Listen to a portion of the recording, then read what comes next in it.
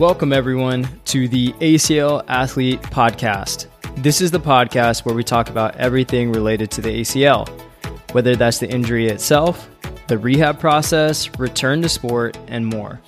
I'm your host, Dr. Ravi Patel, performance physical therapist and coach. Between myself and fellow guests and experts, you'll learn through the lens of the patient, the healthcare professional, and the coach.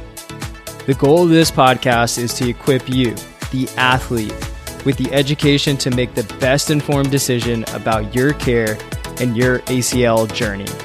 Thanks for joining. Now let's dive into today's episode. What is up, ACL athletes? I hope you guys are having a good week so far. Today we are talking about when can you return to work after ACL rehab. And what you can do is actually input any specific, like let's say daily activity or goal. So typically it's either school or work. What was actually funny is my wife and I were having a conversation, and she works with kids with special needs. And one just very simple realization we had that she was talking to one of her kids about is that people either go to school or they work. There's no really in between. I mean, maybe you could try like vacation and travel. But anyways, it's just kind of the realization of life. You're either in school or you work. And then I guess you retire, but you're working a good part of your life. So anyways, that's what this is talking about mainly, is how do we get back to more so work whenever you are post-op ACL? This is a question I get often from my own athletes, as well as I've had this come up a lot recently from athletes who are just reaching out. So I just wanted to tackle an episode on this, so then that way you guys have an idea and you have the principles behind it and you can apply it to your own situation. Now, what you will typically hear when the question is asked, or maybe you're asking your surgeon or physical therapist, usually it's coming from the surgeon first because they are basing it off of the surgery they did, timelines, X, Y, and Z. So what you'll typically hear is anywhere from 4 to 8 weeks. Now, what is really tough is that there cannot be a blanket answer across the board to this question. And let me tell you why. Everyone's work is different and jobs are different. And then you got to factor in all the things: the biological healing of the body, your age, your genetics, the surgery itself. Was there a meniscus repair? Was there not? Any type of restrictions you may have. And then obviously you got to think about the job itself. What are the demands of the job? And so in this episode, I want to talk about reverse engineering some of this stuff in order for you to be able to make a better decision in terms of being ready for work and making sure that you have a game plan leading up to it. So first, let's look at some examples of work. And obviously there's so many different occupations and jobs out there. So some to think about in terms of the demand of the job itself is a nurse in the ICU, a middle school teacher, an IT technician, maybe a stay-at-home mom. Maybe it's a collegiate athlete. Maybe it is a physical therapist. You know, all of these jobs are going to have very, very different demands because of just the physical nature of it. Maybe one is more sedentary or maybe a desk job versus one that is going to be very physically demanding, right? Let's take someone who's construction worker versus someone who's does IT, right? Like those two things are very, very, very different. You're not going to really need to physically use your body as much for an IT job versus someone who is a construction worker, which is obviously very physically taxing. So those are some examples. And now the thing is, I want to break down is some of the factors that you truly do need to consider in order to know when can you return to work. And this is also something I want students and people in school to be able to utilize as well. So you just insert that same thing. So depending on your specific context, maybe you're in high school and you're needing to go back to school itself and move around in the halls and in classrooms, and maybe you want to get back to being a part with your team at practices. So navigating that and understanding what you need there. And then if you're in college, I remember there was a lot to navigate, whether it was buses or stairs or just the huge crowds of people whenever people are shifting classes. So these are all things you have to figure out. And one is to make sure that you are safe and don't risk something just because you're trying to get back to it so quick. So regardless, if we're talking about high school, college, or more specifically in this episode, work, it all kind of applies across the spectrum. Now let's look at the factors that we need to consider to know, are we ready to take that on? And the lens that I want you to look at this is through the same thing as we're getting back to any other activities. So if you think about the general progression post-op or post-injury, is to be able to start walking normally again, to be able to do your daily tasks, and to be able to drive, and to be able to just generally move around.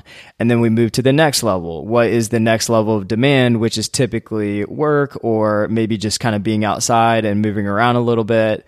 And then it's moving more towards what most people want to get back to, which is their sports, right? So that is all going to vary. And that's usually towards the end of the ACL rehab spectrum, where we're trying to put a lot of stress on the body, get ready for the sport that you are trying to do or the activity. So obviously we're able to handle a lot at the end, hopefully, right? So if we look at work, we're going to look at it the same way. Well, what are the needs of work in order to make sure our bodies can meet the demands of it? Because if we have a very low capacity, which is the amount of work that we can handle or do, so in this instance, maybe it is walking, then it's going to kind of blow our knee up a little bit because that threshold is so low. So we need to make sure that threshold is much above whatever we're trying to do. And then that way it's still facilitating our recovery and our rehab, and we don't set ourselves back. So let's dive into some of these factors that need to be considered in order to know, are you ready to go back to work or not? And the first factor is going to be your job. So you need to analyze your job. So what we do and what I do for all my athletes is a performance needs analysis. And this is done in any good strength and conditioning program where we're trying to figure out, okay, here's the athlete's sport and here's where they're at. And here is what we need to do in order to program and build them up towards those end goals. And so we are breaking it down by different components of psychology and physical and tactical and technical. There's a lot of different things that go into it. But for you, when you're looking at your job and you're evaluating it, you need to figure out, okay, one, you would know if it's physical or not. How physically demanding is it? And then figuring out what types of way are you physically exerting yourself, right? So a construction worker is going to need to take a lot of steps, lift heavy weight. A nurse in the ICU is going to have to take a lot of steps, and that might be something where they have to transfer patients. A middle school teacher might need to take a lot of steps and maybe react to something where there's a fight in school, or maybe there is something where they need to react quick because someone got hurt.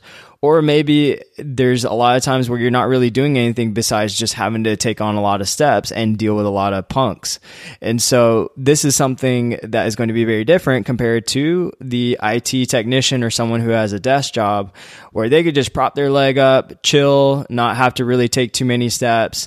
And a lot of their job is more so just stationary in front of them, right? That's going to be so different from a physically demanding standpoint. So one of the things I recommend is figuring out how many steps you're going to take in the day. I think this is so important and something that can get missed that is very simple that you can record. And so I will give you an example. I have some teachers I'm working with post ACL, and one of the things that they had mentioned is that they need to get up to roughly around 10,000 to 15,000 steps in a given day. And that's a lot of steps, but you got to think about how much they're shifting and transitioning and things of that nature and trying to keep up. So if you have a teacher who's wanting to go back to work, then that is something where we need to make sure that the phases initially are built up to get them back to that. And that is going to dictate the timing as well.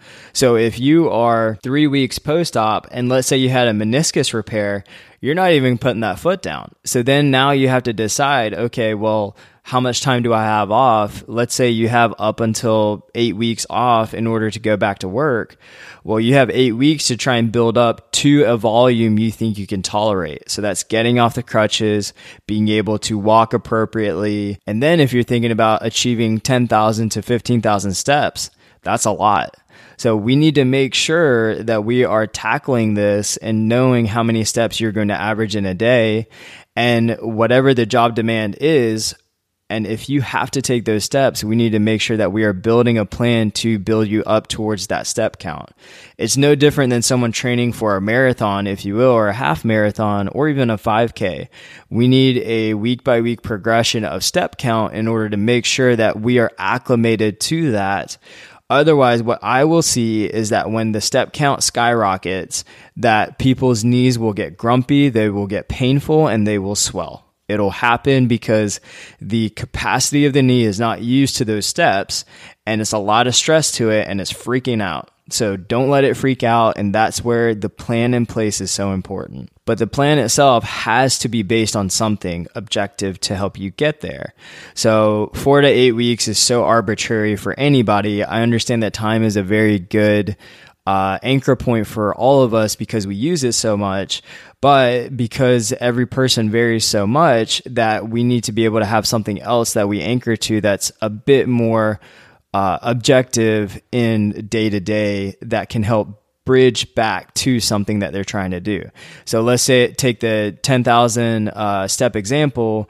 If we try to even get halfway to that, that's 5,000, right? So we need to get, let's say someone's trying to get 10,000 steps at 8 weeks.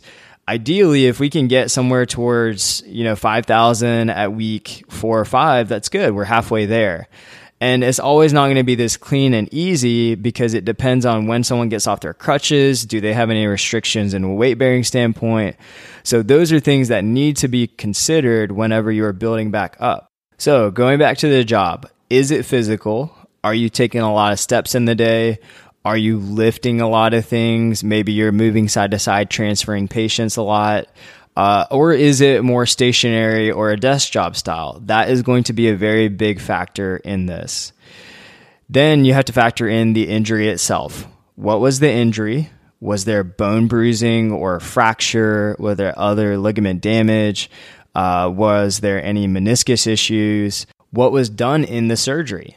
This is a very, very big one because if you have a meniscus repair versus meniscectomy, your knee is going to respond very differently. And your restrictions are probably going to be, if you had a repair, is a lot of surgeons will put you at non-weight bearing at least pretty early for 2 weeks to 4 weeks and even up to 6 to 8 weeks. So that's going to be important to know from your surgery, well, what is your weight bearing status?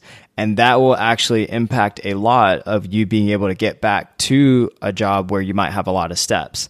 Otherwise, you're going to be crutching along a lot, and that can be really tough too, right? Especially from a recovery and stress standpoint.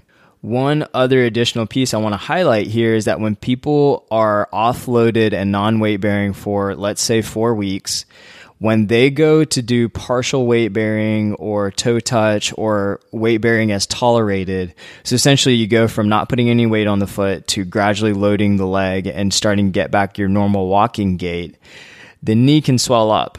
And it's because it has not been loaded from an impact standpoint or a compression standpoint. And that's essentially what we do whenever we put our limbs on the ground. Whenever we go through the gait cycle, we are compressing that knee joint up and through, and that's what happens whenever you go from non-weight bearing to weight bearing. And so that could be a different stress to the joint, and depending on the knee and the healing and how things are going, it can react by swelling a little bit. This is not uncommon, and I actually see this a very, very good bit with athletes, and they get surprised because things are going well. All of a sudden, their weight bearing is tolerated. They start putting some load on the knee, and it kind of swells up a little bit. So that is something to be on the lookout for if you are someone who is non-weight bearing for a bit and then has to go to weight bearing. The other piece to this is, was there a lot of swelling to begin with? And this is a big factor in my opinion. And I think that swelling can really be the bane of existence for anyone who's dealing with a knee issue, ACL, I've dealt with it so much, and I've had a lot of athletes who have dealt with it. And it's one of those things where there's only so much you can do. And it's usually the things that we don't want to do, which is just offload the knee, decrease the amount that you are putting stress on the knee. So it's this vicious cycle. There's swelling. You go back to work, let's say. It's a physical job. There's pain and swelling, but you got to keep going back to work. So it's this ongoing cycle. And the only true way to fix this naturally is to truly offload it, to balance that stress initially in order to make sure that we're navigating it the right way. And then what we need to think about is, how is the knee recovering in the early phases? Are you getting that quiet knee?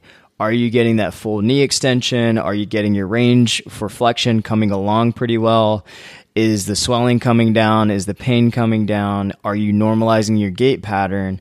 Those initial phases where you're kind of protecting the knee but getting that foundation built is going to dictate a lot of how you can return back to work as well.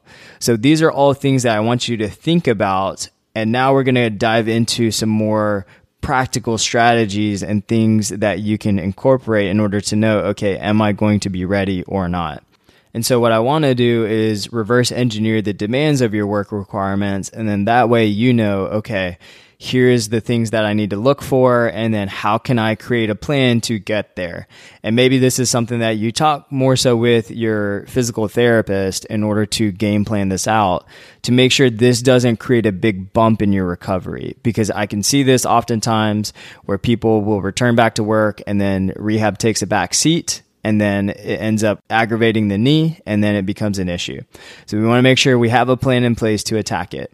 So as I had mentioned before, treat work the same thing as any activity or sport you're trying to build back to. And especially if it's something that is more physical, then we need to account for that.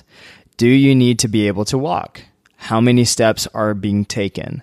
Are you lifting things? Do you need to potentially react really quick? Maybe you work in a nursery or kids are super young and you need to keep them from killing themselves. Who knows? Like, with babies, we're trying to make sure that they're alive. And I know in nurseries, you're trying to make sure they not fall or run into anything. So maybe you need to react. I've worked with a mom who literally tore her ACL because her daughter was about to fall off a ledge, and she had a choice of either making this weird kind of movement to catch her daughter, or her daughter fell off and who knows what would have happened. And she risked her ACL, which was worth it, right? I think, right? But it's one of those things where you have to know, like, okay, what is worst case scenario?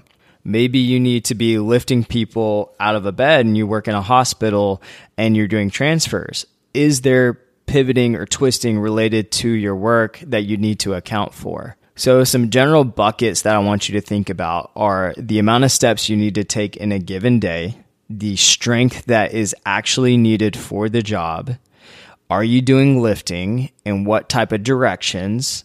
Is there reactivity involved? Do you need to be able to pivot on a spot in order to, maybe something happens like the kid at the nursery? You need to know if these types of things are necessary. And then what we need to do is make sure we build up to each of these, and that this is not just a straight shock to the system. So as we talked about before, steps, right? If we require work at 10,000 steps and you've only been hitting 2,000, that is going to be a huge wake-up call to you and to the knee. So we need to build this up, and only after the knee calms down some. So unfortunately, you can't force this. If your knee is swelled up and you're trying to increase your step rate, that's not necessarily going to be the best way to tackle this, because you need to make sure your knee is calm, and we need to slowly build it up, just like the whole running sequence. So if you're trying to run a 5K or a 10K, you need to think about this as kind of like a plan in order to build up to that volume. So same thing with the step count. So if you're trying to acquire 10,000 steps on average to make sure your knee is comfortable with it and responds well, maybe that starts acclimating early in this process, and it goes from 2,000 in a few days. Knee tolerates that well, then maybe we bump it up to 3,000, then we bump it up to 4,000, and it's an intentional plan to build up. The thing is, you just don't want to spike that from 2,000 to 5,000 or 5,000 to 10,000. And then it's going to really be important to make sure you have the recovery the day after to know, okay, did my knee tolerate that or not? And that's going to be very important. The other big piece here is going to be strength. If you need to lift someone out of a bed and transfer them, and you could barely do an air squat without hesitation, then there is a gap here, right? So we need to make sure that the requisites are met in order to transfer over to whatever it is that we need to do with our work. So some things I want you guys to look out for. Rehab sometimes takes a back seat once work starts up, especially if it's a physically demanding job. It takes time away and is physically exhausting. So the last thing you want to do is go to the gym or do your rehab. And then what that can lead into is a grumpy knee, and there's more swelling and pain. And then it's this vicious cycle of I need to work and I need to function, but my knee is also pissed. And so that is something that could be that cycle that you want to make sure you break. And that's where doing this stuff early and building a plan on it is so important. Prioritize offloading. So in the early phases, we get too quick to starting to want to walk. Use your crutches appropriately. And I want you guys to think about, instead of it being an on and off switch, think about it as a dimmer switch. And you're slowly turning the light on. That's the same thing in this process. You're slowly ramping these things up very, very gradually, as opposed to an on and off switch of hitting 8 weeks or something. And I think that's one of the things that probably gets missed the most in ACL rehab, is that you just don't automatically cross over this magical threshold. It's a completely gradual process. And that way, you get feedback from your body and able to know, is it handling it or not? Can you create flexibility at work? Can you talk to coworkers or maybe your boss or whoever it is and work something out where you're not on your feet as much? And just make sure that you stress it's important to the recovery, and just be transparent about how you're handling it and dealing with it. And just know that if you make these steps appropriately in the beginning and take care of this, then down the road, it's going to take care of itself. And you won't have to take a step back or deal with it as much if the early phases are tackled appropriately. So make sure you communicate and see if you have flexibility with work and whatever that is. And so I understand that everyone has different financial and work situations. So that's what can really dictate whether someone needs to return or not. I've had some people who are desk workers, they returned the day after or 3 days after the weekend, right? And that's something that's very doable, but it's always going to be so dependent. I have some people who are in some financial binds, and that means they had to get to work faster and they have a physically demanding job. And I understand that. Here's going to be my advice to you as a healthcare professional and a coach and someone who's gone through this process, is to take care of your knee early and do it really, really well. Don't rush it. Don't force things. Listen to your physical therapist or coach you're working with. Make sure that you do it well and you have progressions and you don't make big jumps, because that is going to make a huge impact in laying that foundation and as you move forward in the process, especially returning back to work. A general rule: less physically demanding job is, the quicker you can return back to work. As I mentioned, one of my athletes is a desk worker, so they were back to work pretty quick. But I have some who are the teachers or they work as a nurse, and they had to wait because they have to lift, they have to take a lot of steps. And so that is something that they had to delay returning to work, because that's not also something they could just do in front of a computer. And so the more physically demanding your job is, the longer you probably need to wait before you start again. So my advice to you is, don't rush back to work at the cost of not allowing your knee to heal and normalize in the first phase of ACL rehab. These people typically can have lots of problems throughout the early parts of ACL rehab because the knee never got quiet and never settled down, and it has ongoing pain and swelling because they rushed back to work, usually because they're probably having to take a lot of steps at work and they're on their feet a lot. So this limits them, and then there's swelling and pain, and then it starts that vicious cycle.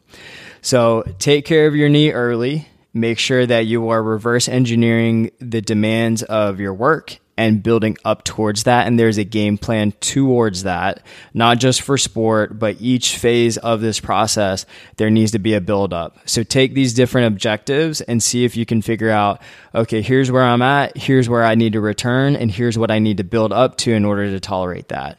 And bring that to your physical therapist and see if you guys can build a plan in order to get there. And make sure you do not get caught in this vicious cycle. And so that way you can have a very seamless ACL recovery. All right, team, that's going to do it for today. Thank you guys all so much for listening. This is your host, Ravi Patel, signing off.